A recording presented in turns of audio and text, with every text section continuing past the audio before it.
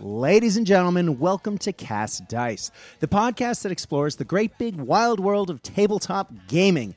It has been said many times, mostly on this podcast, that we are in the middle of a gaming renaissance.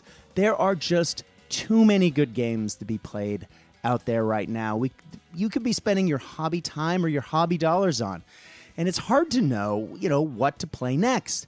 It leads to a serious feeling of fear of missing out, I think is what the kids call it. That's at least what the students in my room told me this week. But I guess that's the purpose of this podcast, to really just talk about, some of the games that my guests and I are playing, industry events that are happening, in the gaming industry, and local or international tournaments or events that people are playing in, and, just talking shop, having a good time.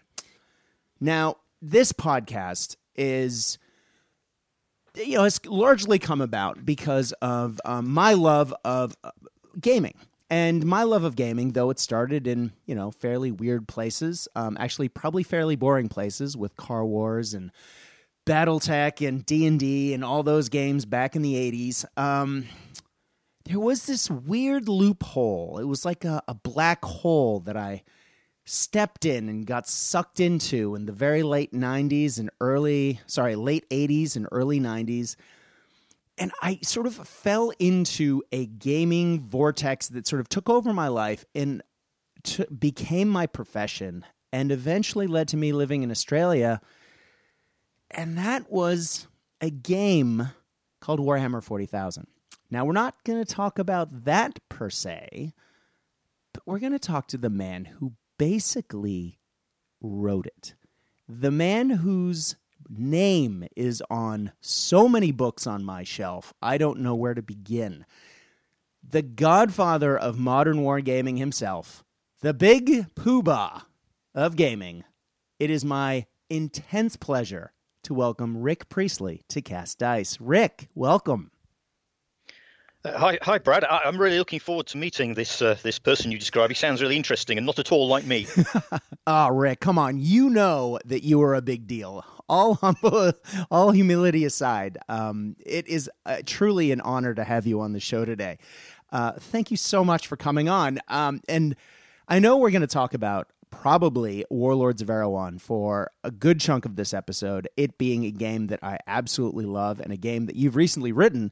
But Rick, before we get into, what you've been doing professionally, what have you been doing hobby-wise? I mean, I know when we play your games, as a kid, I sometimes wondered, I wonder what Rick plays. So Rick, what are you playing? Well, when you say hobby-wise, you see, I mean, my hobby is really creating games. So there you go. There's no distinction, and I'm sort of retired anyway. So what I do with Warlord, or what I do with Lucid Eye, or War Games Illustrated, or any of these other people that I do bits of work for, like Guy Bowers of War Games Soldiers and Strategy. I mean, they're all just people. They're all people I know. So to a large extent, they're all mates. And I don't do real work. I just mess around. Well, I like the way you mess around, sir. And if what you're doing now is retired, yeah, that's pretty impressive. I decided that from now on, I was pretty much going to take the attitude that I was retired.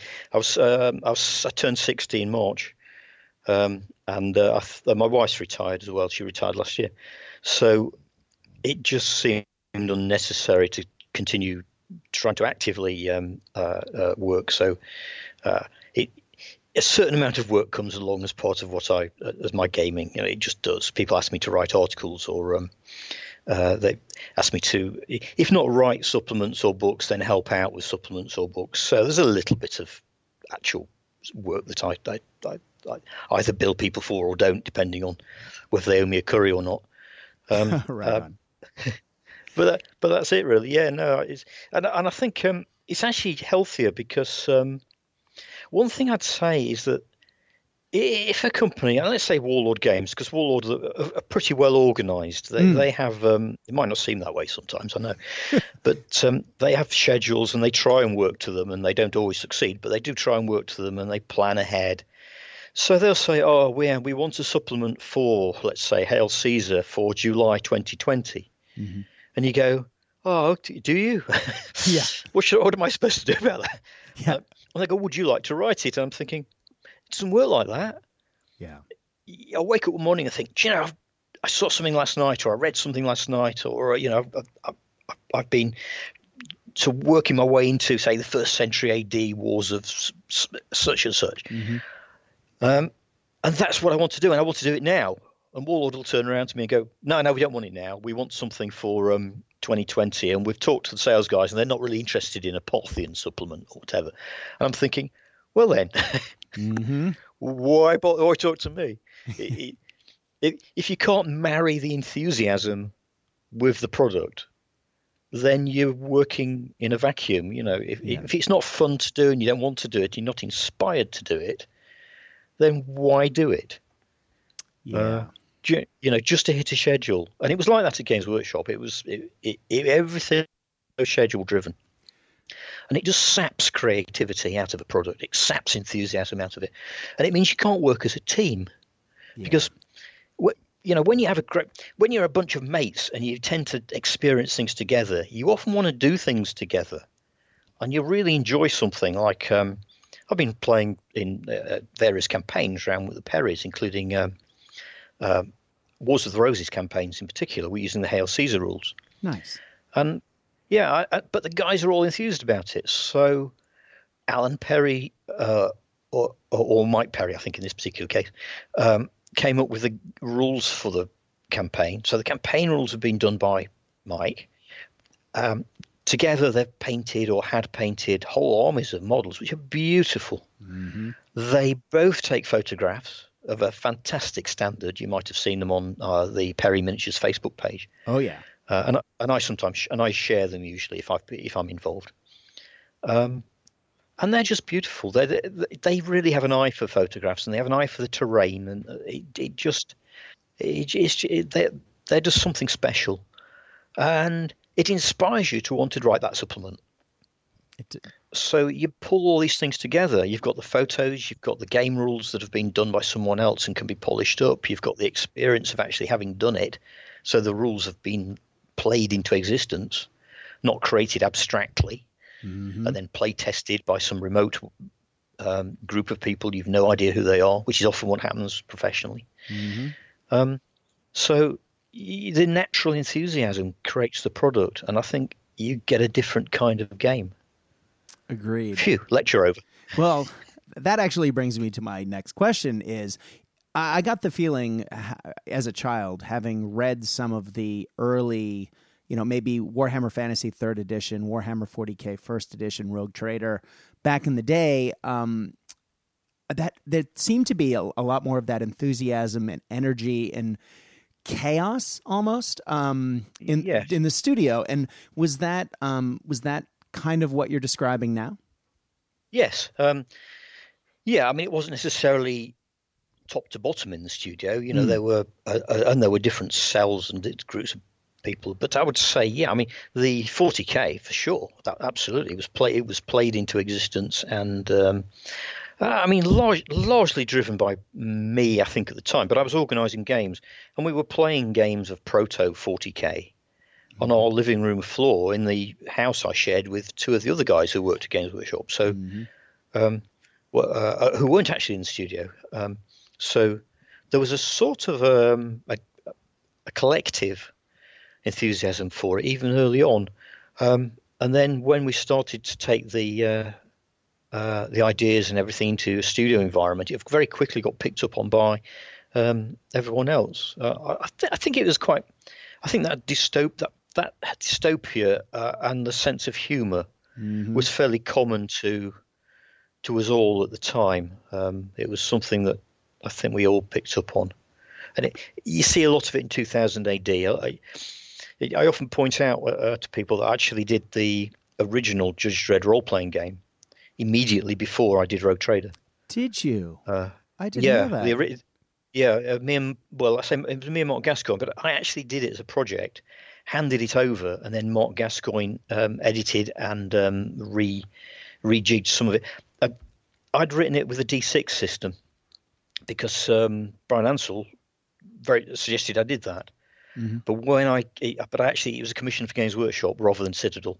So when it arrived as a manuscript at Games Workshop, they weren't happy with it being a D6 system, which you thought they might have told me to start with, actually.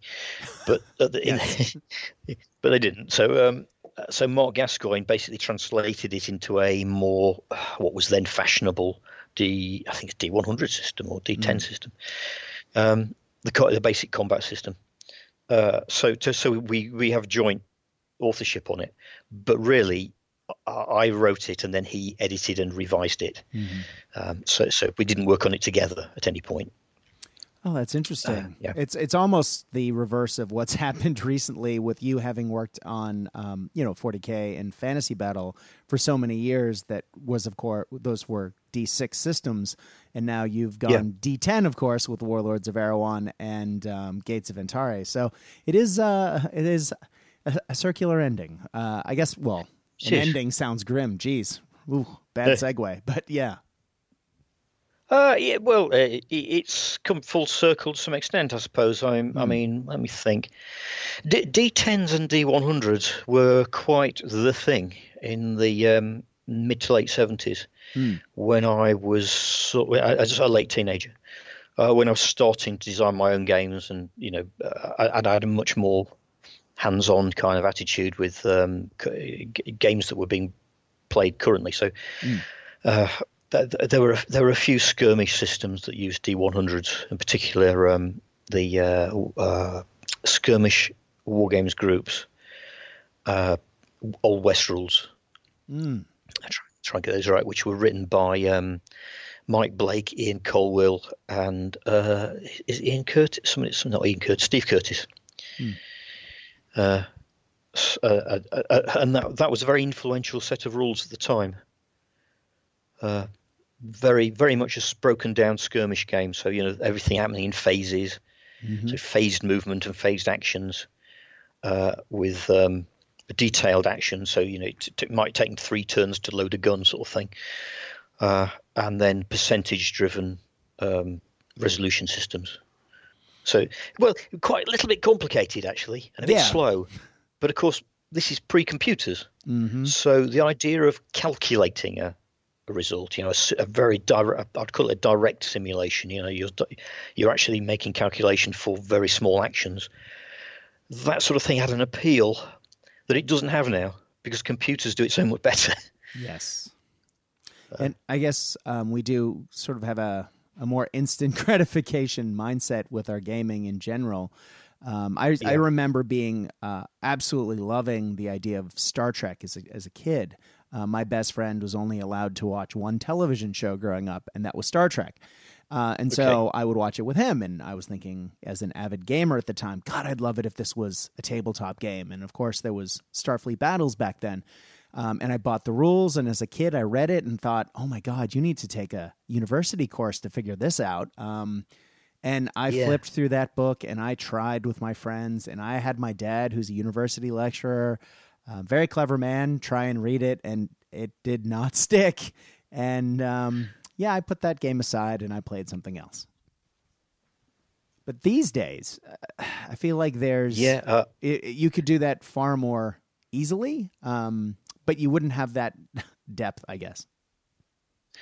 That's it. I think I do get to look through, and sometimes I buy rules just because I'm interested in the rules themselves. Often old rules, to be honest, but I do pick things up. And spaceship games do tend to go two ways. They either go into the very calculation heavy, or they tend to be very abstract. Probably the abstract is a better course. Trying to calculate vector movement in 3 dimensions is, you're dealing with heavy maths. Yes. And most people are not happy doing that. Yes. But that's the reality. If you want to do spaceship combat that's got some sort of basis in reality, you're really dealing with quite serious. You're dealing with basic physics. Exactly. And the alternative is to just not pay much attention to that and create an abstract. Well, I mean, most science fiction movies just treat it as an abstract. Star Wars certainly does. Absolutely. So you're almost dealing with, I say, fighter planes. It's a World War II style aerial combat, which is okay. It sort of works. It's getting the feel right is the important thing. It is. Making sure the people who are playing it are having fun. If it's their level of, if it's the depth they're looking for or not, as long as they're having a good time doing it, a game has to find its audience, I suppose. It does, yeah. People's idea of fun is different as well. Yes. And I see games which I think are perfectly good games or entirely successful games described often as being quote for kids, or for if the children, their audience is obviously children. And I think I saw a post recently where somebody was saying that about Black Powder. And I think its audience is not children. Its audience is exactly the people who created and played Black Powder, which is to say me and the Perrys and Jervis Johnson and John Stellato. We were mature, quite knowledgeable gamers, very happy to accept the abstractions in Black Powder because we wanted to play a certain sort of game. And I think that sort of assumption that a war game is aimed at, firstly, a market rather than something that's actually aimed at the person that wrote it. I write games I want to play. Yeah. But to say pretend it's aimed at a market is I find it weird. It is interesting. You did mention quite a few names there, and weirdly, I know quite a few of those people. And if I may, I would say that though those are all very impressive names, and you are all perhaps of a generation before me, you are all young at heart. And so I think finding a game that is fun, I think appeals to you. I mean, as you said on a Warlord cast previously, Black Powder is sort of an evolution of the original War Master game, is it not? So to take a game that was fun and built on a system that has evolved over time, I guess it makes sense that, it is literally built to, I guess you wouldn't make a game that isn't built to have fun. I don't know what I'm saying, but yeah, no, I think that's right, Brad. It's that young at heart might be one way of putting it. Childlike at heart might be another. I'm being nice about it. John and I have played a lot of games. I'm just saying. Yeah, well, John played occasionally when we created Black Powder, and he became a great champion of it because he decided he'd like to publish it. The core mechanics of it were actually developed by Jervis, and Jervis is a much broader player of games in general. I mean, he plays a lot of board games. In fact, really, Jervis plays more board games than he does tabletop war games. He's a very how can I put it? He's a very acquisitive games designer. He will play a lot of games, and he'll spot mechanics, and he'll often think, that's an interesting mechanic. I'll file that one away and reuse. He's very good like that. He can usually find something. That's why he's so good to play against as a games designer, because you invariably come up with, let's say, a problem or an issue with making something work or making it fulfill itself properly or whatever. And Jervis will most likely be the person that will say, oh, have you tried this? Or why don't you do that? And as soon as he says it, you'll go, oh, of course, that was the obvious thing to do, wasn't it? Because things always seem obvious when they're in retrospect, So I think we benefited a lot from that. And then I wrote Black Powder up. So to a large extent, the game is a War Master derivation with some input and development by Jervis, and then some further input and development by me, and with me writing it up. So it's a real, it was a real collaborative effort. And an evolution over time, because, I mean, we're talking about a Yeah. game system that evolved over, 15 years? I guess so, yeah, and continues to do so, really. The Hail Caesar was obviously a development of Black Powder, as was Spike and Shot, which Steve Morgan wrote. So there's a couple of quite major systems, but I think the important thing to remember with both of my games and all three games is they're really designed for multiplayer games on fairly big tables with fairly large armies, and I think people sometimes miss that point and try to treat them as if they were head-to-head games played between two people on a 6x4, where they really fall apart.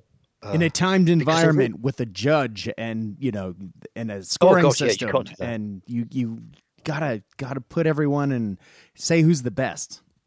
Yeah, well, and also points values. Yes, I go points values. Oh, please come back. They really don't. I did do a points value system for Hail Caesar because I think ancient war games tend to need it. There's such a strong tradition of army list choice and points values within the ancient wargaming community. Trying to book that trend is almost a waste of time. But I never use them. Never use points values in Hail Caesar. It's just not the way I play games. Yeah, for example, I never even play my new Erewhon game with points values. It's something that I don't habitually do. So although I've got a points value system there, and I obviously I have worked out points-based armies to play all the people who want to do the same. But on the whole, what I like to do is create a scenario or a story for the game that will, have objectives. It'll have places. It'll have troops coming in from different directions at different times. It might have third-party people, wandering about, or elements that are completely out of any of the players' control. And create a little, almost like a role-playing scenario. And I do that with the Ancients games and the Napoleonic games as well. I mean, that's how the Perrys organised their war games, actually. And in that kind of environment, points values they're neither here nor there. Yeah. Yeah, I was going to say you definitely have a points value system for Erewhon because I've been embarrassingly, I probably shouldn't admit this, but I've been reverse engineering it to come up with a few of my own lists.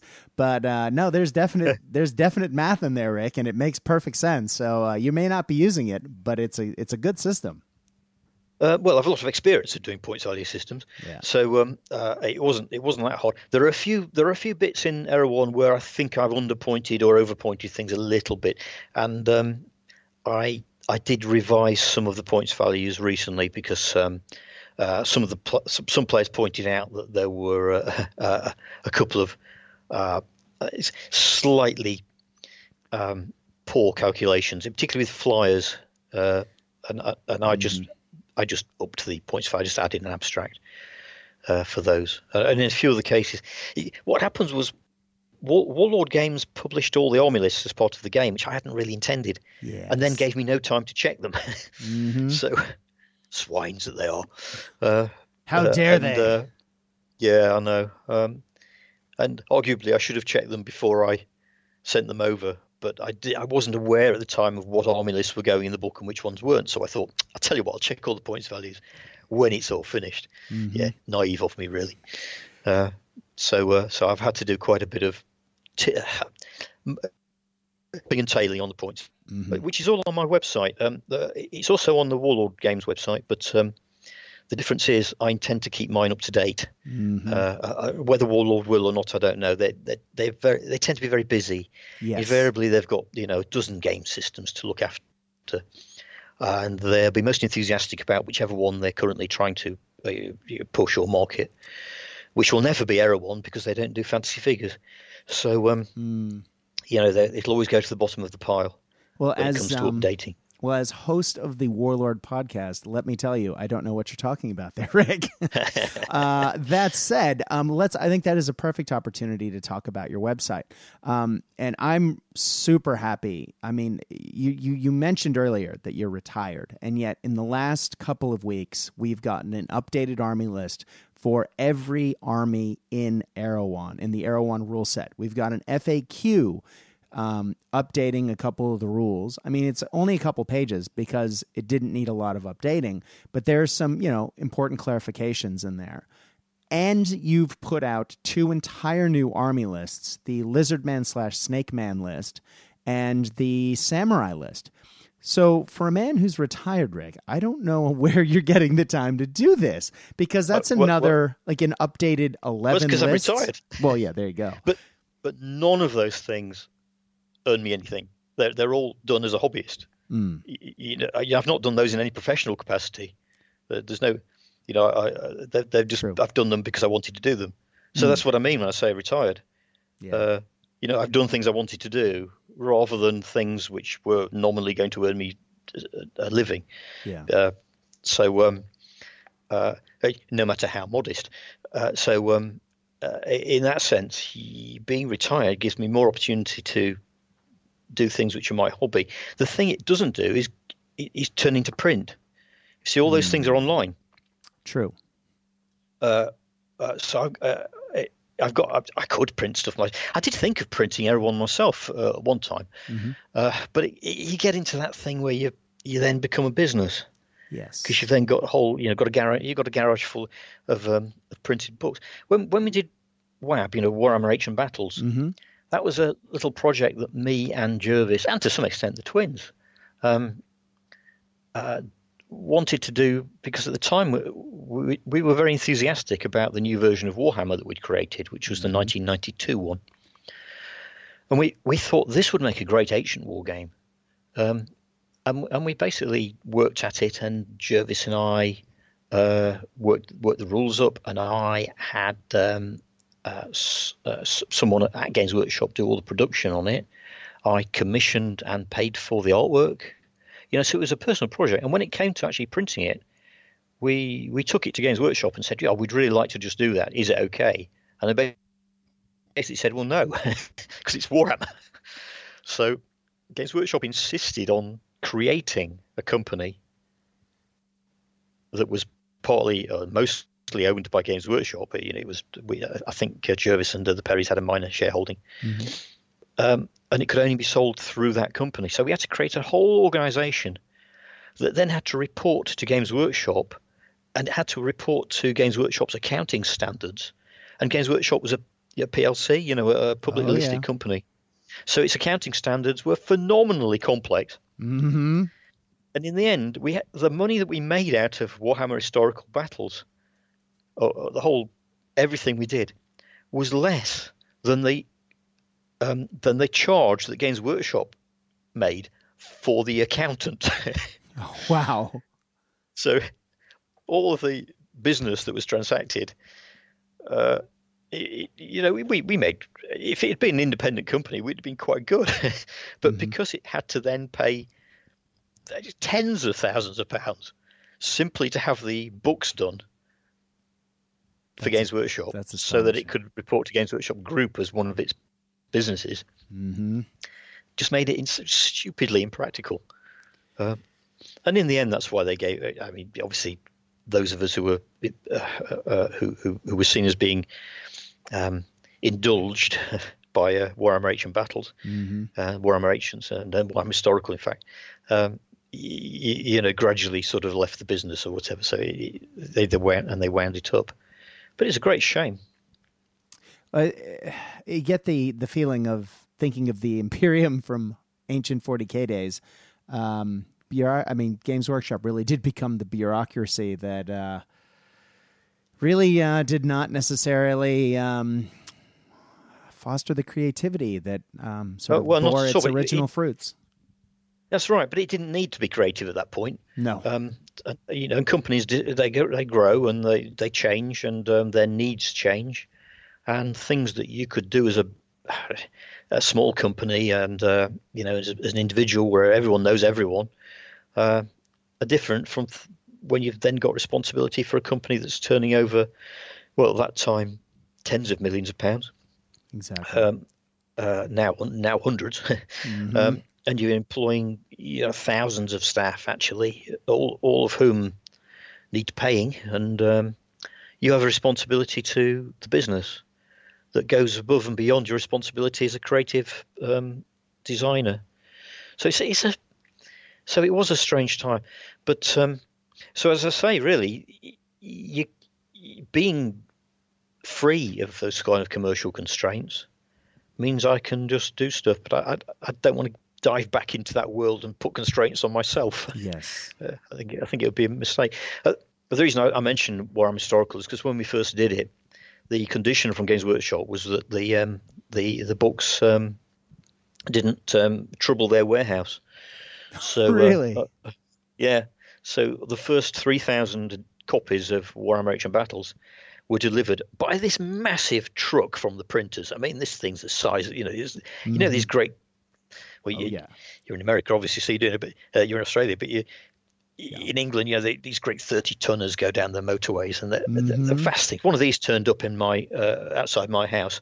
I live on a country lane, and it's blind as well. You can't go.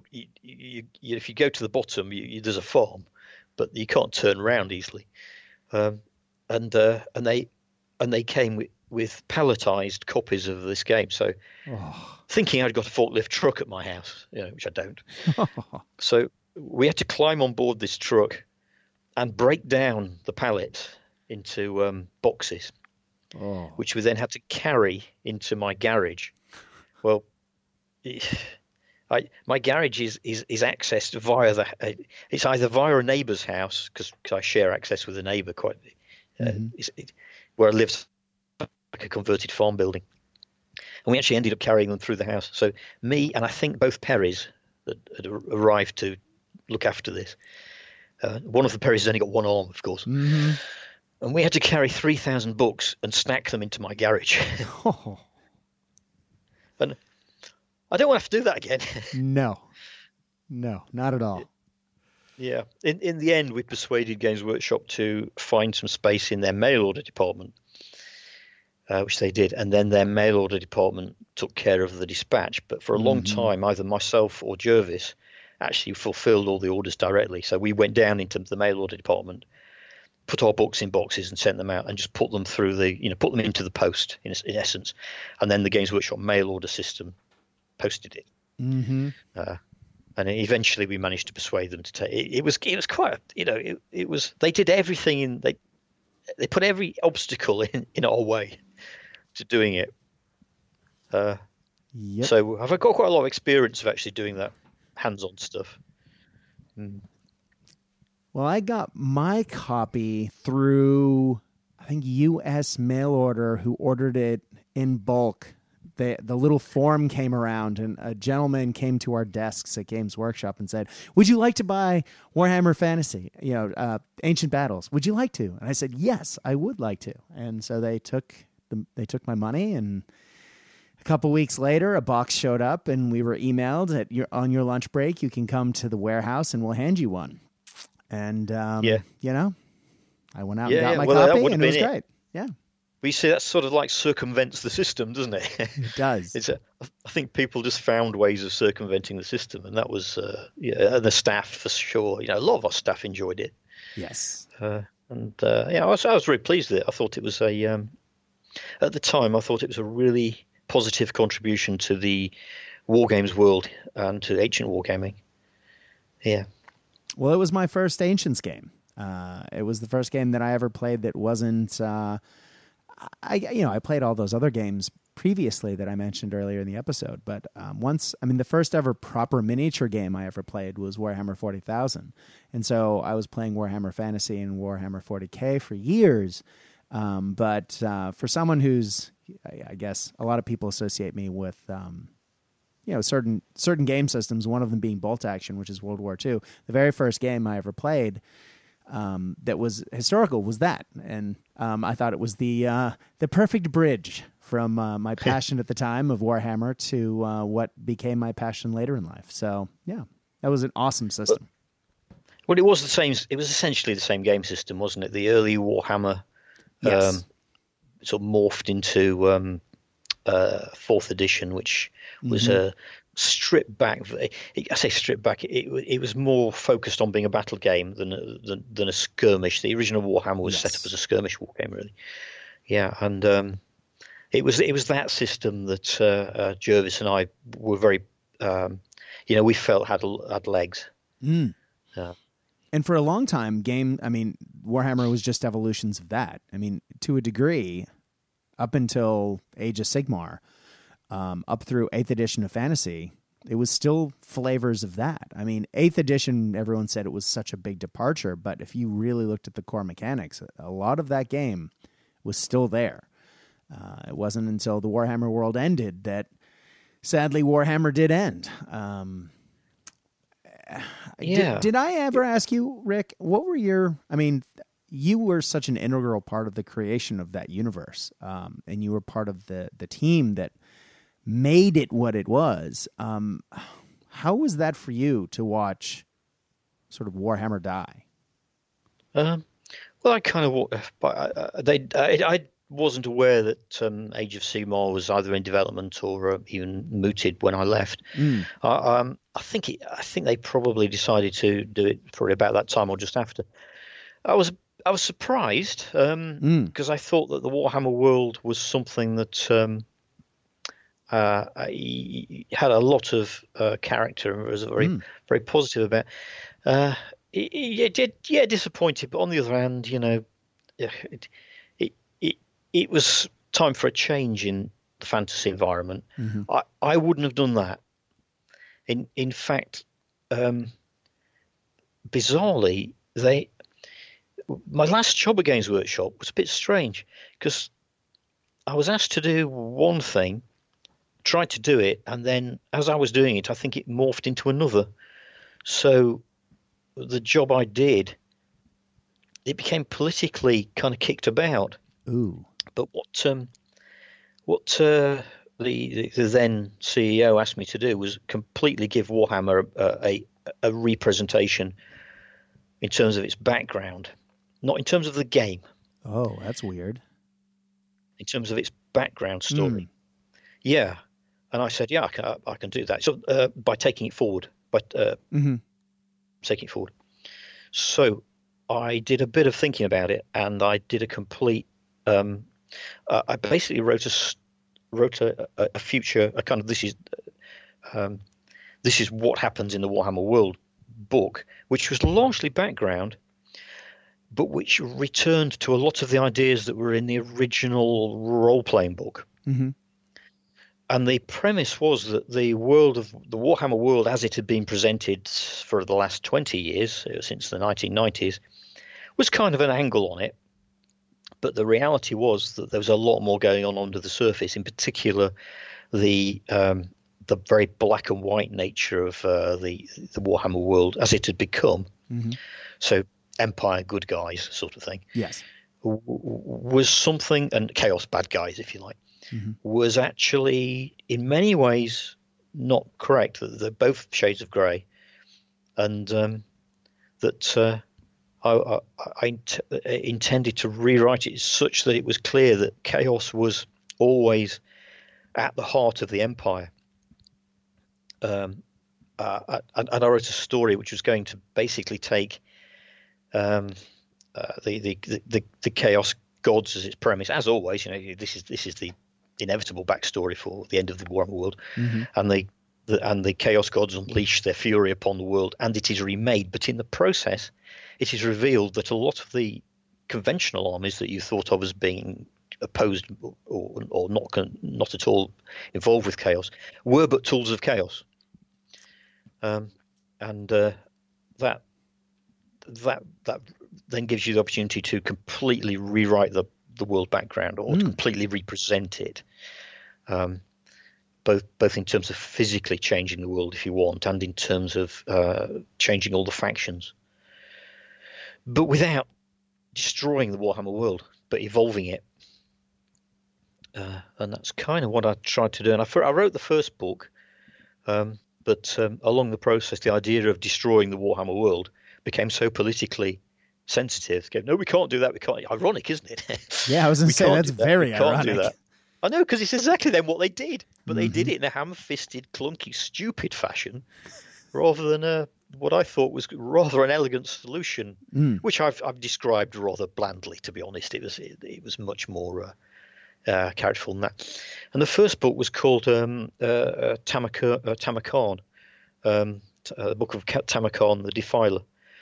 When I left, that book basically got rewritten, and the models that I developed for it rather with very, very few resources, which is quite annoying, really. But the models I did develop for it got kind of repurposed. So there is a book called Tamarkan, which I own, yes, did get released. Mm-hmm. But I don't think it's an awful lot to do with the book I wrote.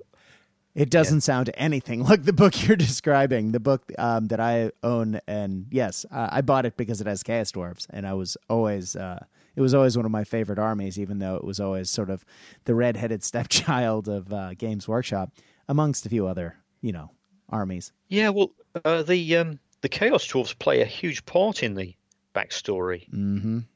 And they of your story, right on, the original backstory for Tamarkan, but I think I think it just got completely repurposed. I don't even know what they used of mine.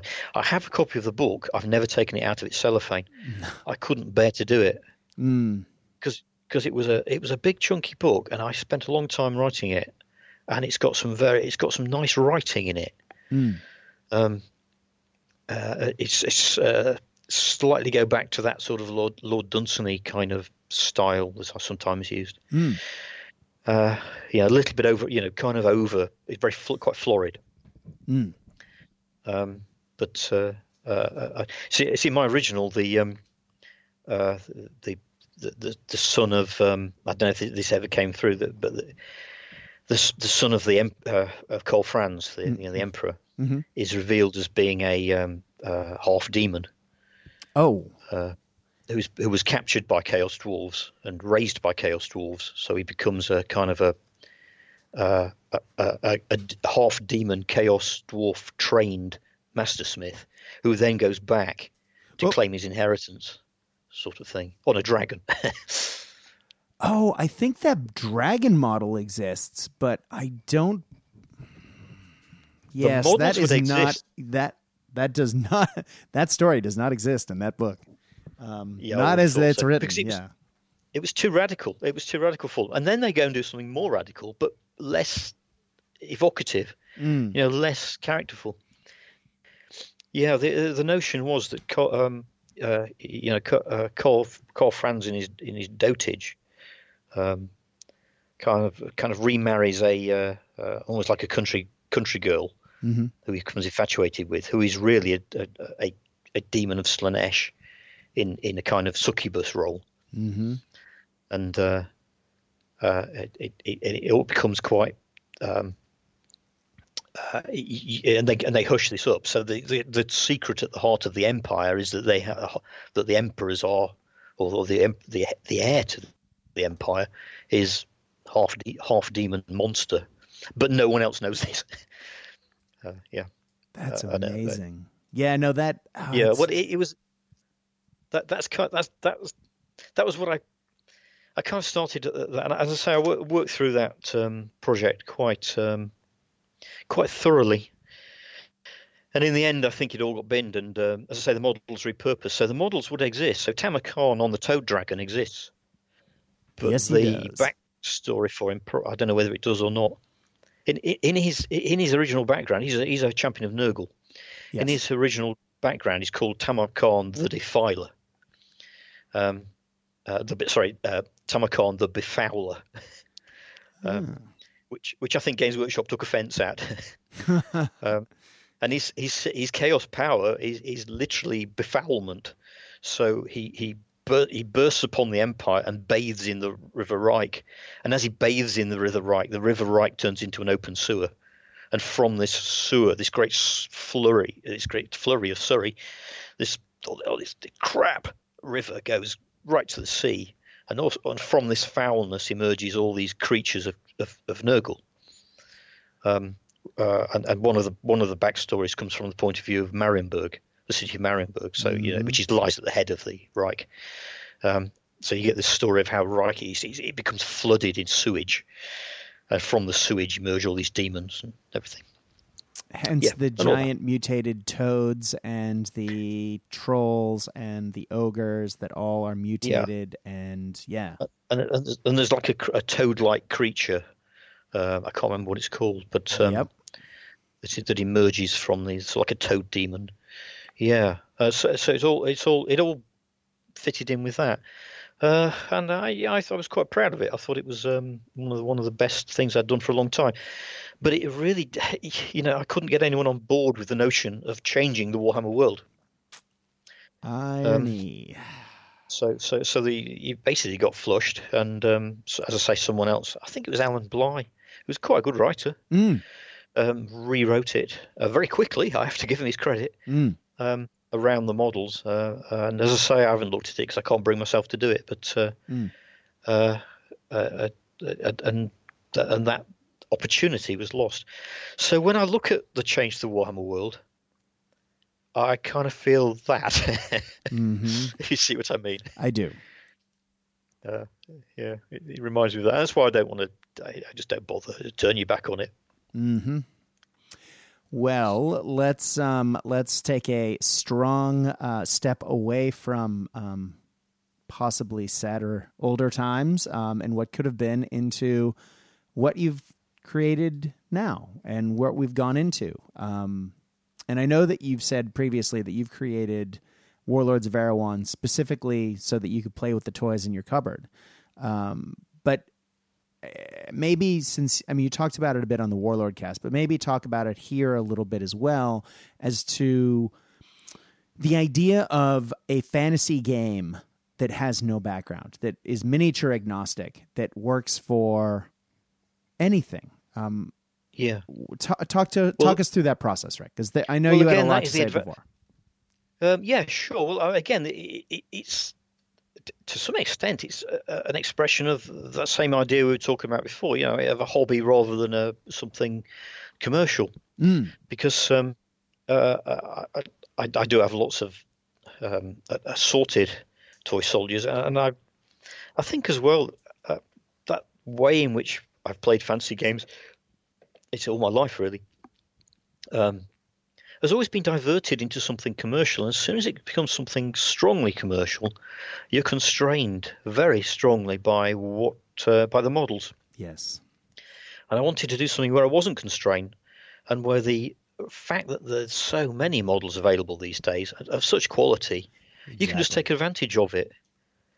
Yeah, as well as old stuff. I was going to say, and then there's the stuff that's already in your cupboard that Old Hammer comes out to play, which, some of those models, Warlords has really given me the opportunity to pull out, literally, as I think I mentioned before, an ogre that was one of my first ever models, 25, 30 years old, that I painted maybe 10 years ago and got played in one event as the unit filler in fantasy, in a fantasy tournament, and then has been sitting in a case ever since, and is probably one of the best painted models that I've ever actually sat down to paint, really took my time and really enjoyed painting it. And then it has now appeared in almost every game of Warlords of Erewhon I've played because I can field it. Yeah, of course. And to me that's it was kind of like an interesting project. Warlord originally didn't want to publish it, probably for that reason. Again, as you know, and I appreciate you work for Warlord, as do I now and again. Warlord are very much driven by their scheduling, and they didn't want to publish a fantasy war game until they were ready to do it. I figured by the time they were ready to do it, I'd be dead.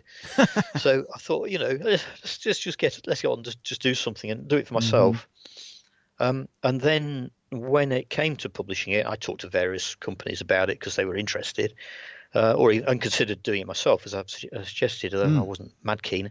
Considered doing it as just a purely online thing. In fact, I set it to be an online thing. I did it in, I've got some competence with Adobe InDesign, not hugely, but enough to do an online publication. And then Warlord sort of stepped up and said, well, no, if you're going to publish it, we'd like to do it. So all credit to them. They took it on as purely as a publishing project for themselves and found room. They squeezed it into their schedule, which they didn't have to do. So, thanks to Warlord for doing that, and especially to John, because I think he sort of saw it as to some extent, it's a favor. It's a favor that John did for me. The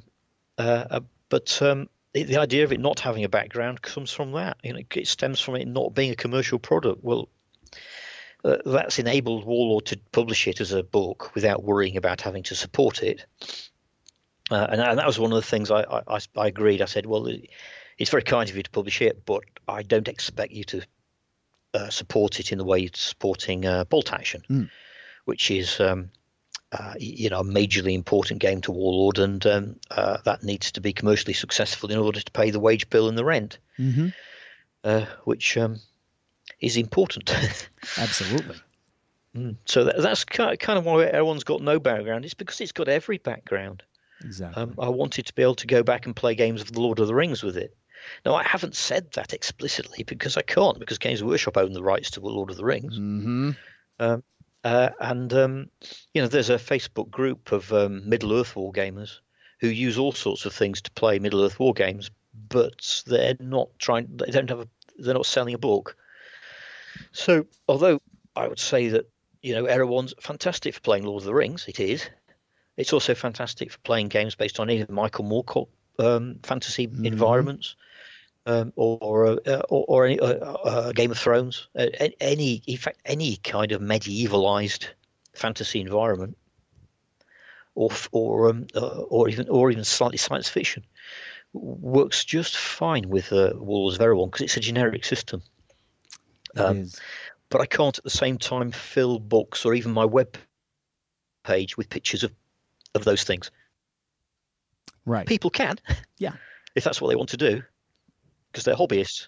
But for me to do it would be kind of what do you call it? It's not necessarily passing off, but it's conflating someone else's intellectual property with your own intellectual property for commercial gain. Now, the fact that there's almost no commercial gain involved from my point of view is neither here nor there, because I wrote the book and I get a royalty from it. So I can't promote the book using other people's IP, and that's why I tend to use pictures of old miniatures, or of people who have given me permission to use their miniatures. I quite like the old ones. It means you can go and you can drag things out of the cupboard, like your ogre friend. That's right. And he is a friend, and it's nice to have those models that come back into your life that remind you of another time. Just thinking of what you were saying just then, I was drawn. My mind went back to conversations that were had on many podcasts and online when Age of Sigmar came out, and a lot of people were talking about jumping ship to play rank and flank games in other places. And there was the discussion that the Ninth Age is the new Warhammer Fantasy Edition. It's the fan-based. Let's continue this. Yes. Let's continue Warhammer. And then there was Kings of War that went off another direction. And Age of Sigmar, of course, and all these other places. But people were saying that, some of these games just could not survive because they did not have a background. They did not have a fluff to hook players. And it wasn't till I saw, and largely, I'll admit, I saw wisdom in those words, and I said, yeah, no, I see that. But it wasn't until I actually saw your rules that it clicked that you can create your own narrative. I've been playing the guy who I play with most regularly, my good friend Dave. We play a variety of games. Most commonly, we've been playing Warlords of Erawan and 7TV, both of which are sort of miniature agnostic games. I mean, Crooked Dice does make their own models, but they say you can use almost anything. And in that, you have the freedom to create your own narratives, to create your own stories, to to make the game fun in your own way. And we're just having a blast coming up with weird combinations, throwing them down, creating the narrative on the spot and having a fun game. And it sounds a lot like what you've been doing with the Parries, for example. Yeah. And I think Warlords is perfect for that. The genius in the army list writing, and I know you say you're not necessarily a big fan of using point values in your games, but the army lists themselves are more than point lists. They're sort of all-encompassing, and I think the genius of the way, what really got me excited about the game, besides the way it plays, was how adaptive the lists were, and it was designed to fit a variety of canvases that you're able to then paint upon, if that makes sense. So my hat off to you, sir. That was it was just the genius of the system to me, is just how inclusive it is to how many different army ideas and models that we already have as gamers. But it was designed around that, wasn't it? So and it's a very, very flexible system. I mean, to me, the army lists are essentially points values, not points values as much as stat values. Right. Get it right. So you're going to play a game. You need to have the stats, and to some extent, you need to know what individuals are armed with, or what spells they have, that sort of thing. And I couldn't necessarily play a game without an army list in my hand. I think they are useful things to have, but I just don't worry about the points value element of it, because most of the games I'm playing, the points values become irrelevant, if you see what I mean. There'd be an objective where a hero or a character has to do a certain thing or achieve something, and any troops can be sacrificed in order to do that. But if that character is slain, the game's over. So it becomes your objective becomes very specific, and the troops you need to achieve it become specific, and no amount of points values will actually give them an actual value in terms of that game scenario. But thank you very much. I'm pleased they work for you. They definitely do. And I play a lot of games these days, and some of the games that I play are very, like 7TV, for example, which I mentioned before. You have a card for each unit, or a card for a model, and it gives you the stats for that model or that unit, and has the points value for it on it. So when you're playing, you can just set out the cards on the edge of the board for the units that you're playing, and you don't have to flip through a book. Sure. And, having played games for a number of years where you have, these great big books that you're flipping through, it can sometimes be cumbersome. But I thought that the way that you've done the list for Warlords was genius, in that you have each list is its own entity, which then you can download and print from your website, which is its own inclusive. It's got its own little write-up at the beginning, sort of explaining some of your thoughts. Then it goes from the characters to the units to maybe artillery or monsters. Then you have the stats for everything that appears in that army list. Nothing else, just the stuff you would need if you played that list. And then you get a list of the special rules that apply to every model in that list. So you don't have to go flipping through books. It's great. No, of course. Well, because that's what we were doing. We and somebody, for example, would say, "Oh, can I bring my dwarfs?" And I go, "Yeah, sure, you bring your dwarfs." And I thought, well, he's going to play Erewhon. He might not have played Erewhon before. The first time he played, he brought his dwarfs, and he's going to need all these stats. So so the army lists are there specifically for that reason. They're there to be played with. They're not abstract, and that's why I set them in that way. So they're quite dense, few pages as possible, and there's there's no illustration on mine. When Warlord did their production on them, they tended to expand because they wanted something that's a bit fancier. But to my mind, that's not necessary. If you as a player, you want something you can print out quickly. And to some extent throw away. The idea of using cards for unit stats is something we did with Warhammer years in the 90s. In fact, we printed a whole series of blank cards for people to fill in, file cards. That's right. And I my main army was a goblin army, which you can imagine. Yes. And I basically had a file card for every unit, including the any magic items it would have had, or the leader's number and so on. Mm-hmm. And when I played a game, I did it exactly what you've described. I basically would go through the file, pick out the units I wanted to play with, and they would give me all the details. What I'd often do, just because I found it more convenient, was then copy out the core stats and details onto a list. Just so I've got one page that's got everything on it. I can never remember stats. I'm shocking. Yeah. Funny, I remember certain things, but my problem with the cards is, and God, I must be getting old, because trying to read tiny cards with tiny print, because some models have quite a few rules that interact. It sometimes, there's just a lot to look at and to read, and that was my problem with game systems like Malifaux. Beautiful game system, I love it to death, but so many words on such little cards, and the cards are all, of course, standard size. But yeah. I really like having just, a small pamphlet that I can open up, flip to the page I need. Everything's the right size so that I can see it. And I can leave books open to the page and then just flip it to the back if I need the stats for the weapons, or, need to remember what the strength bonus for a particular weapon is. Boom, it's right there. So yeah, it's a great way of doing it. It's sort of a meeting of old school and new school in one format that I think works really well.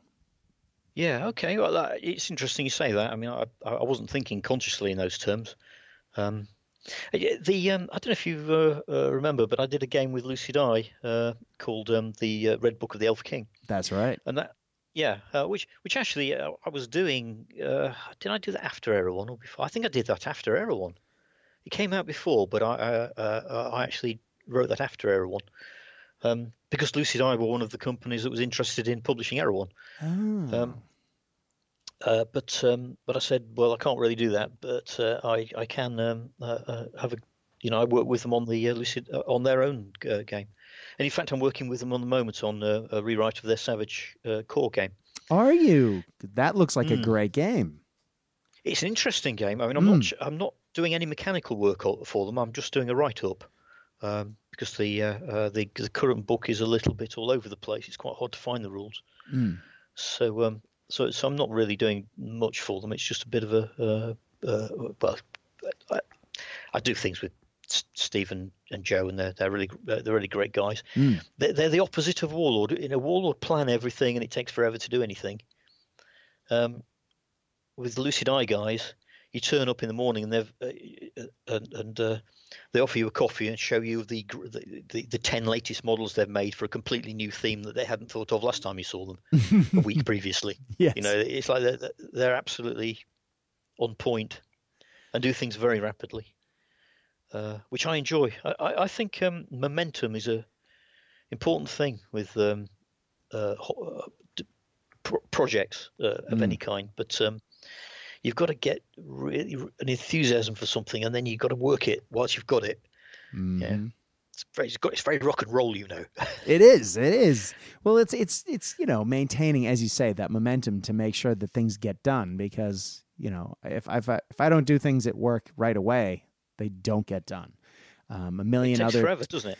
Well, as a primary school teacher, there's usually 20 some odd sets of eyes looking at you and voices calling your name at any given moment. And so if I don't do it immediately, things more important will invariably come up in the next 5 minutes. And I'm sure everyone's day job is like that. So just from my own experience, though, momentum is literally everything. And if I don't get things done, they just don't get done because other things come up. Yeah, that's right, and it's the same with a hobby, isn't it? It's I know sometimes I'm painting a model and I'll get halfway through, and something else will divert me. I'll maybe me in real life, and it's so hard to get back to something. It is. Once you've had a break, it's very hard to get back to something. And I find it the same with these projects. It's one of the reasons why working with Warlord is sometimes a little bit demanding, because you write a game it'll sit on a shelf at Warlord for a year, and then it'll go into production. Yeah. So, and that didn't happen with Era 1. I insisted it be done quicker. But it only took 6 or 7 months. But normally a year, 2 years even. And by the time you get back to it, you've lost your mojo. Mm-hmm. You're onto something else. And it's quite hard. Well, let's talk about the mojo you have for Era 1 then, because I know quite a few people who will listen to this will want to know what you, what sort of where you've been with it and where you're going with it, given that it is you. Now, as you said, or as I said, you've updated all the Army lists recently. Everything's been FAQ'd and brought up in line, and you've started releasing new armies. Is that a trend that you're looking to continue? I mean, 2 armies in 1 week is a big jump. I mean, clearly we're not expecting that, but one of them I did for Warlord, the samurai one. So obviously I didn't do it in last week. I did it like months ago, right? And they've been set on it, and I've just been waiting until they released it, until I could release it. Well, they kept putting back the date of they're going to do a relaunch on Samurai, but they keep putting back the date for when they're going to relaunch it. So I said, well, people are expecting this Samurai Warband list. How about we both agree a date when we can put the list up and put it up, and we did that. And again, it's very kind of them. Really, didn't have to do that. But otherwise, it would have been sat there waiting forever. But I did that quite a while ago. The Snake Man list I really did because Nick Eyre asked me to have a go, and specifically as something to put in War Games Illustrated. And I thought that was a good opportunity to get Era 1 into the face of people who play, who buy War Games Illustrated. It also happened to be the case that I'd already started a Lizard Man amphibian slan style list. You know, a kind of South American jungle inspired reptilian list. So I'd already half done it, all I did really was I kind of checked through the things that were specific to the Ghost Archipelago background, and I added those in. But really, the core of it is the same as my Lizardman list, and that's probably the list I'll do next. It's a more general Lizardman list. And that was my next question with all the lists that you've been... Oh, so you're talking about coming out with a different Lizardman list. Oh. Well, for example, the one that I've done, the Snake Man list, has got no cavalry in it. Well... Of course. Yeah, Lizardman riding small dinosaur-like creatures is a trope, isn't it? I mean, it existed in the Warhammer world, and it exists in other worlds, and it's just a fairly classy thing to go for. So obviously I'll incorporate that, and so on. You know, there are things that the Nick Eyre's range, the one they do for it's a Frostgrave supplement. In fact, that's right. The one they do for Frostgrave is quite specific to Frostgrave. So a lot of the models really they only have specific use in that Frostgrave game, which is fine, and they're nice models. The plastics are. I'm putting a few together at the moment, and they're quite nice to do. You have to they suffer a little bit from the from the draw line sometimes being a little bit ambiguous, and you always get that with things that are like scaly. Yes, because you can't carry the scales around, can you? Nope. It's yep. So there are a few bits where you go, well, is that supposed to be scaly or is that supposed to be something else? You have to kind of make a decision. The models are painted on the box are really nicely painted, and you can see where they've done that. But you know, they're nice models. I would prefer a few more shields. Actually, they're square shields as well, and I'm looking at thinking that's a lost opportunity. Lizardmen should have, they should have scaly shields, like a turtle shell or something like that. But there you go. I'm pretty sure those exist somewhere out there, Rick. I'm sure you could find some somewhere. I've seen some turtle type shields on some. If there's any manufacturer listening, turtle shields, that's what we need. or scales. In fact, I think some of the ones that they painted look as if they've been painted to represent scales, but you need something that's more of an appropriate shape, don't you?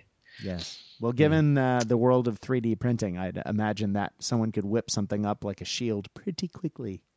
Do you know, it's getting to the point, isn't it, where you really can do things like that. And a friend of mine, Nick Simerson, who helped me a lot with the Area 1 project, and he's always fun to play.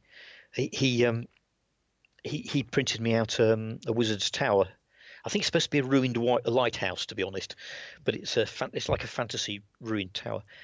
He printed me out that's on his 3D printer, and it's just a little home printer he's got, and it's really nice. Yes, very good piece. Yeah, I mean, you can see the build lines to some extent. But for terrain, that's not a big deal. It's not. And when you start getting into resin printers, those lines disappear, and it's astonishing the things you can get. Well, because Warlord have a couple of really good resin printers at work, and those are used to produce masters. So, they're as good as a conventional master. They are. It is, and not that expensive either. No. Years ago, you were into 40, 50, 60,000 pounds at a time. That's right. For these things. And now, a couple of grand, you might need an upgrade that's as much again, but it's sub 10,000 pounds.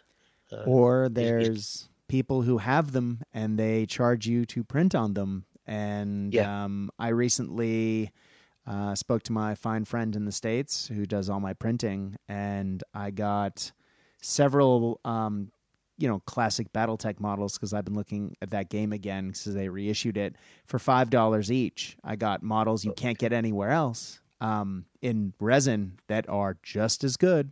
And I had a 156 scale G.I. Joe base that I had, the toy I had as a kid made, so I can play bolt action on it. Okay. And to get that toy, which was desktop size, for Christmas one year was the joy of my life for quite a while. And to be able to get that, in 156 scale sent to me for maybe $25 US is astonishing. And it is, isn't it? Yeah, it's just the world we're in, and it's changing every day. Yeah, and it's all to the good, isn't it? It is something to be embraced, I think. That creativity's, coming out more and more and more every day. So where it all ends up, Rick, who knows? In fact, my wife rather astonishingly asked me if I wanted a 3D printer for my birthday. Hey. Which I thought, wow, top woman. Yes. But I said, well, it's a very nice thought, but let's. I wasn't quite. I didn't feel ready for taking that leap. It's not the 3D printing so much as the fact you have to be a little bit technically savvy to do it. And I'd sooner have a look at someone else's first. Mm-hmm. I'm up to it. At this point in my life, I'm much happier recording audio podcasts and paying someone else to print my models. Well, exactly. It's and I'm not a sculptor, so I'd be buying in designs. Yeah. Well, I say I'm not a sculptor. I couldn't do it on 3D sculpting. Yeah.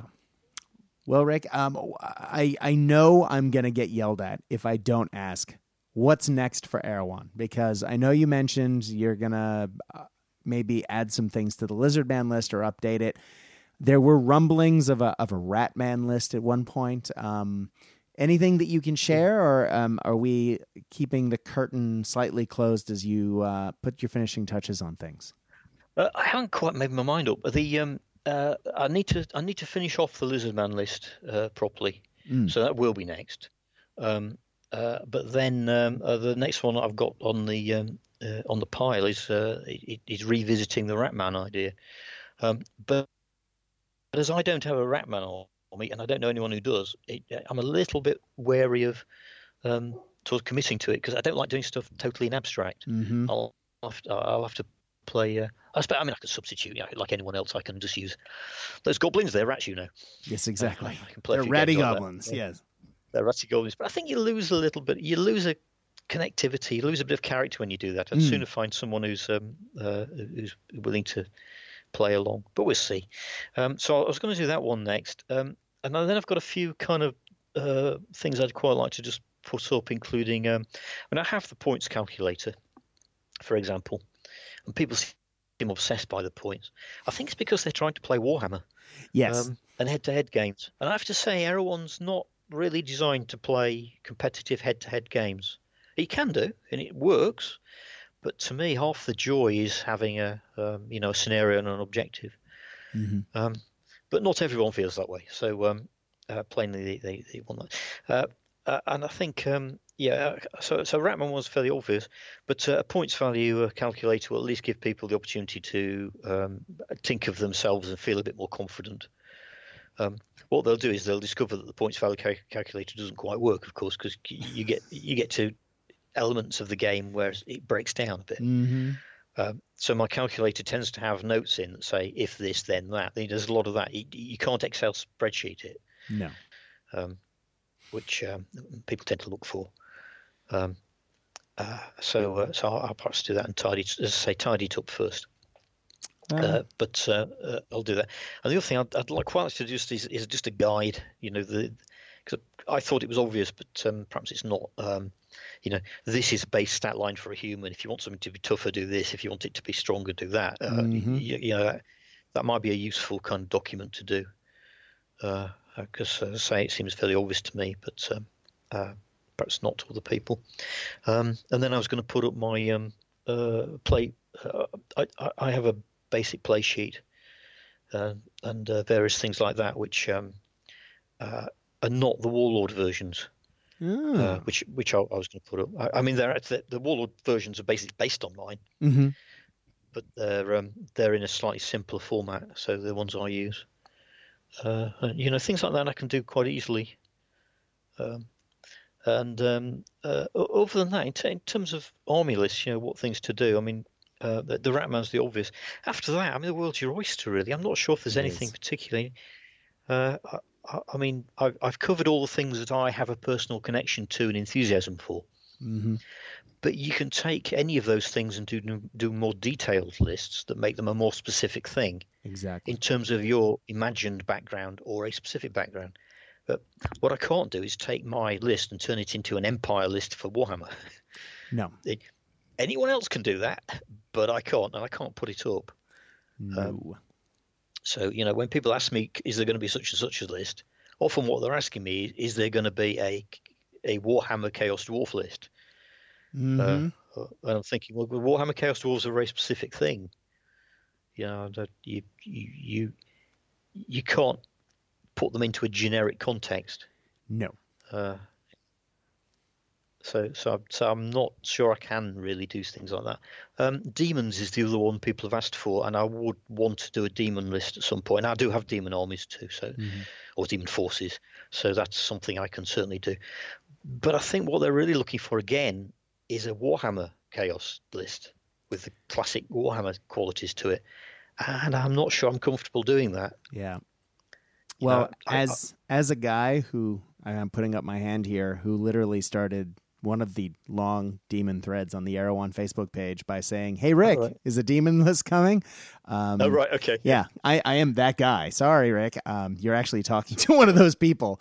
I have, but that's because I have 4 figure cases filled with demon models that I would love to use. One of those is an army of floating eyeballs that I sculpted when I was, whacked out on no sleep and jet lag on a whirlwind trip. I was back to the States for a wedding, and I just hadn't slept in a week, and so I bought a lot of sculpting putty and sat in a lot of airports and sculpted floating eyeballs that I then painted when I got home. And look, it's as generic as it gets. What?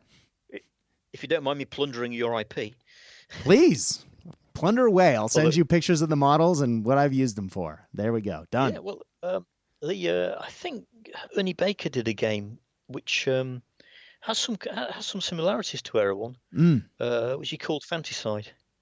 Oh, yes. Which I think that had a sort of floating eyeball kind of thing going on. It sort of had it had eyeball on. It'll come back to me. I'll have to check that out. I remember thought that? no, I've heard of it, but I didn't realize there was an eyeball thing. It wasn't until years later that somebody pointed out that the obvious Beholder D&D similarity. But yeah, I hadn't.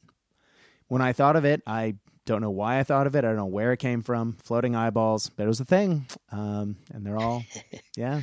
They're weird. Well, we'll have to do. I'll do a flying eyeball list if you like. Oh, Rick, you just made my life. That is amazing. Yes, please do that. It might be quite short. Are they different sizes? Do you have small Yes, ones and big ones? I do. Yeah, okay. Yes, and then there's flying Do you tongues. have eyeball swarms? This is getting quite a big list already, isn't it? Yeah. All the heroic eyeballs. There's a giant heroic eyeball, and there are giant chompy Pac-Man heads, and there are flying tongues. So yes, it gets very weird very quickly. And there's a chariot of tongues pulling a giant flying eyeball. It's bizarre. Yes, I don't know why or where. I'll send you pictures. Yeah, absolutely. Yes, please do. I'm not sure there's many people who will find much use in this list other than yourself. But Yes. You could start a trend. Well, okay. I am going to stop talking about myself and get back to you in a sec. But I gotta. So years later, I'd put pictures of this list up on the internet, and there used to be an internet forum called Warseer. It was a British, yeah. So I went on Warseer, and there was because I often used it as Demons of Tzeentch way back when, even though it wasn't. And somebody said, I saw pictures of this army online, and it got me going, and I really wanted to do it, so I made it. And he made my army, and he did it better. To be fair, it was 1,000 times better, but it was literally the same models. He had sculpted them his own way, and it was one of the first things I'd ever sculpted, and so it was very, very basic. But he had added just that next level of detail, and I messaged him and said, "Hey, that army looks familiar." And he went, "Oh my God, you're the guy! Can you tell? Can I see pictures of your army again?" And so because he'd seen it somewhere and had, it had gotten a bee in his bonnet, and he was almost, perfectly identical unit for unit for what his representations were. But he was like, "Oh, you inspired me for that." And I was like, I don't know why this is inspiring, but okay. Yeah. Somebody liked it. Nice though, isn't it? There's that one guy who liked that army. It's good news because you've doubled the potential audience for the army list. That's right. And he's in Europe and I'm in Australia. So, twice as many, groups of people are seeing him now. But yeah, anyway.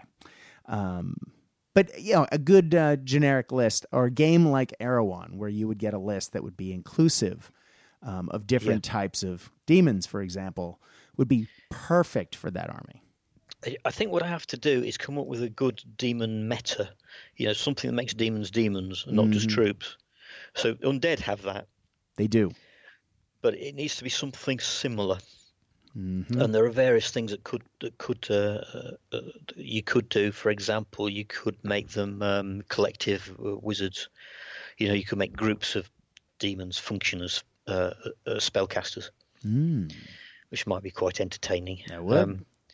Yeah, and the other things with demons is you can sort of go, well, immune to normal weapons. You go, well, that's not a game, is it?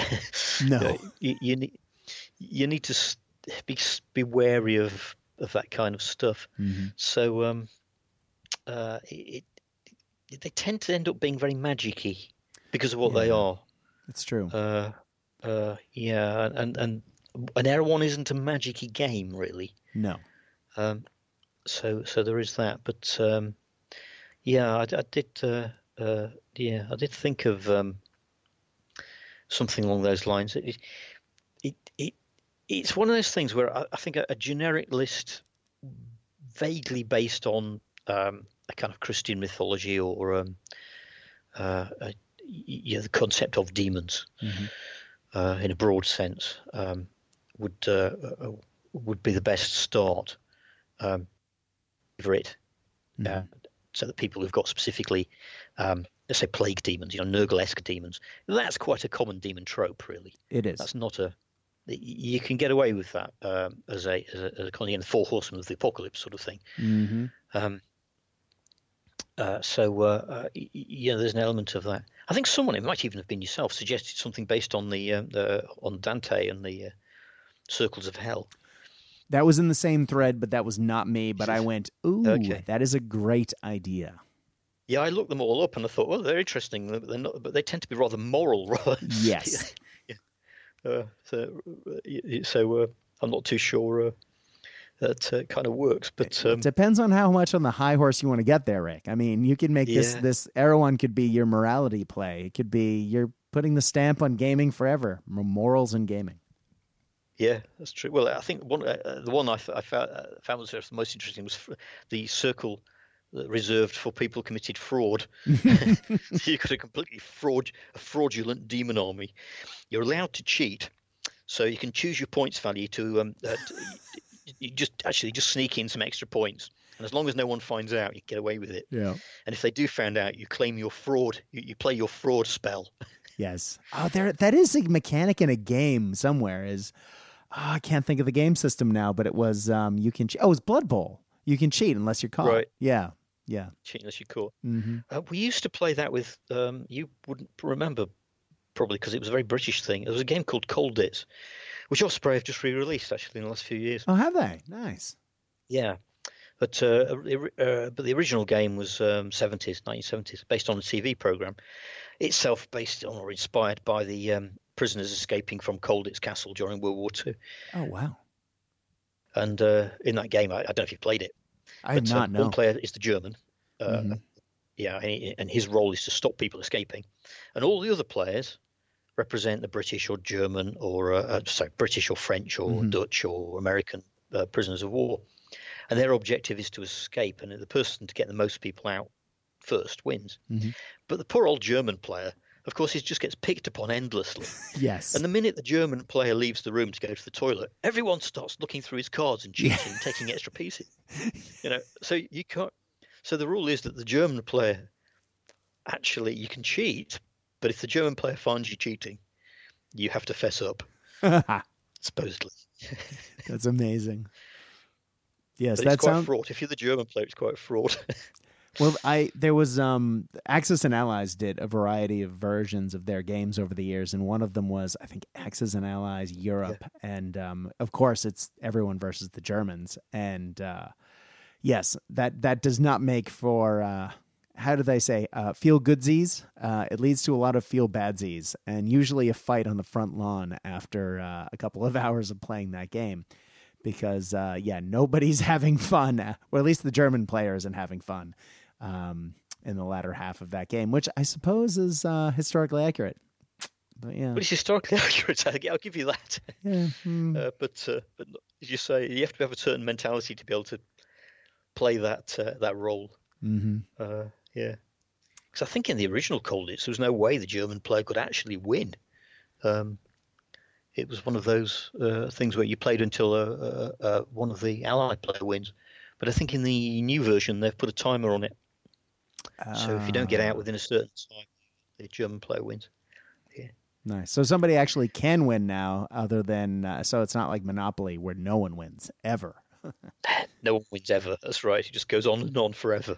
Oh. It's funny, isn't it? I mean, I've played Monopoly as a kid, obviously, but the appeal is quite hard to see. Yeah. It's quite a tricky game. My wife gave me Monopoly for Christmas. I think the first Christmas we were together. I don't even think I was engaged at that point.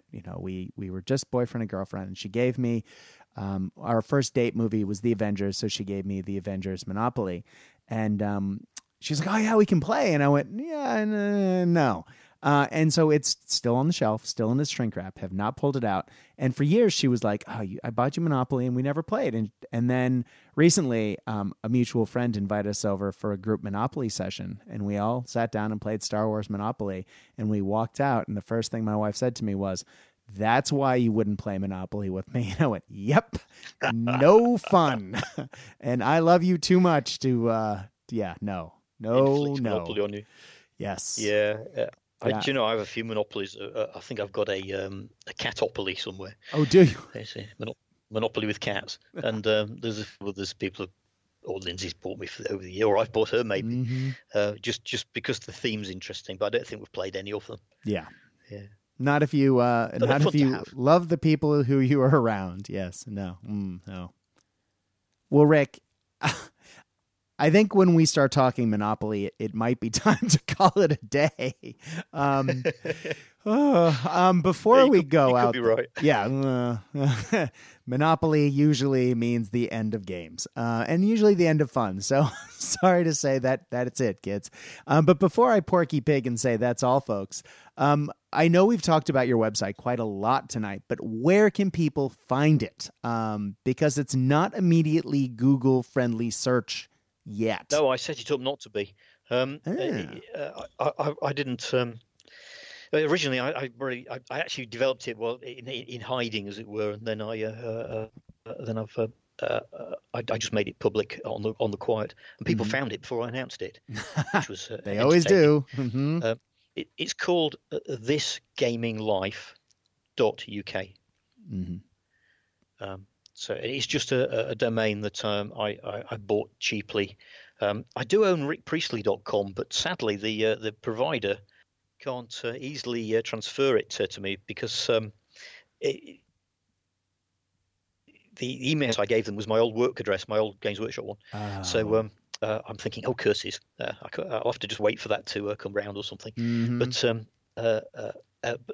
I thought I would do that. I think Warlord actually got Error One as a domain name, so I thought I'd use This Gaming Life, which is the name of the column I write in Wargame Soldiers and Strategy magazine. Of course, WSNS. I thought I knew that name from somewhere. Yeah, so that thisgaminglife.uk. That's right, thisgaminglife.uk. If you, you should be able to find it fairly easily. And if you can't, then if you go onto my Facebook page, if you just type Rick Priestley, you should find that. If you don't already know where it is, and there's links on that. And look for the picture of the handsome gentleman in the uniform. Yeah, that was something that I think one of the Perrys did. When we do our campaigns, I'm starting off again now, aren't I? When we do our campaigns, the Perrys always do little character pieces for every single participant. So what they'll often do is take a historical picture, usually based on the character that you're actually portraying, and do a head swap and do a bit of Photoshop work on it. That's awesome. And some of them are very good. Yes. And I used that one. That was me playing the role of the French commander during the American War of Independence campaign. Nice. Oh, that's awesome. So there you go. There you go. Well, ladies and gentlemen, as Rick just said, please look him up on Facebook under Rick Priestley, of course. That's Ley for those spelling impaired people like me, and thisgaminglife.uk. And if you have not checked out Warlords of Erewhon, that is Warlords with an S, and Erewhon is nowhere spelled backward. If you have not checked that game out, yes, it's all backwards. It is fantastic. It is easily one of the games I've played most of this year, and I've been playing a lot this year. So it is worth a look. But Rick, thank you. As I said, probably ad nauseum before we started recording, and I know we've talked many times. It is a wonderful opportunity for me to fanboy out whenever we talk. And I thank you for your patience, as always, and for coming on and just talking shop, because it's been fantastic just chewing the fat and reminiscing and talking gaming in general. Yeah, we've blathered and put the world to rights, haven't we, Brad? We have. We have. The only thing we have left to do is talk about my dog, and I think that'll be. Give him a pat on the head from me. I will. Always do. My dog has gone to sleep in the other room. I think he's a bit warm for him at the moment. Yeah, well, mine found a cuddly little spot next to where I've been podcasting and has been snuggled up next to my knee because, unfortunately, while you're getting warmer, we're getting colder. And officially, as we start talking about the weather, that is officially the end. And as I said, thank you again, Rick, for coming on. And guys, you at home, thank you for listening. As I've said many times on this podcast and on others, podcasts don't cost anything, but oftentimes time is more precious than money in some of our lives. And I do appreciate this being a one-man show, so to speak, you taking the time to listen to Cast Dice today. Thank you very much. If you have any feedback for the show, be it positive or negative, as always, you can find me on Facebook under Cast Dice. That's CASTDICE. If you message the page, I'm the only person who responds because I'm the only person on it. And a guaranteed response as soon as you send it. Thank you very much, everyone who's been giving me feedback. We have been taking on requests, and I do have a few special things coming up in the coming months. I just have to get through report writing season. Mid-year reports, primary school teachers, least favorite thing to do in the world. But that said, when you are playing the games that Rick writes and that we enjoy playing, I hope that your dice roll hot. I hope your beverages are cold. But more than anything else, we at Cast Dice hope that you are having fun. Good night.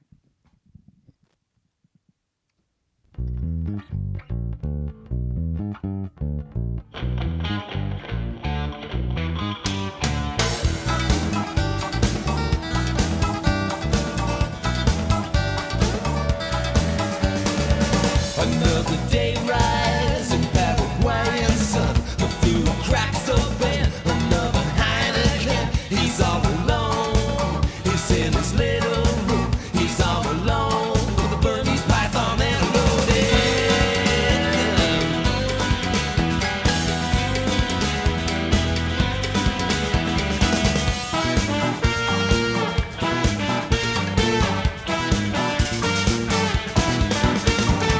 He sleeps by day, but not for very long. He dozes off, and that's when the chase is on. In his dreams, one who knows that scent, faceless men with Russian winter.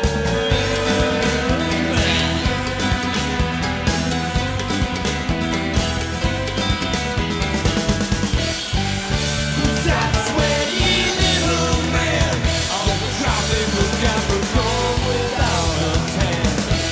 Neatest man this world has seen. Beat up every night in his dreams.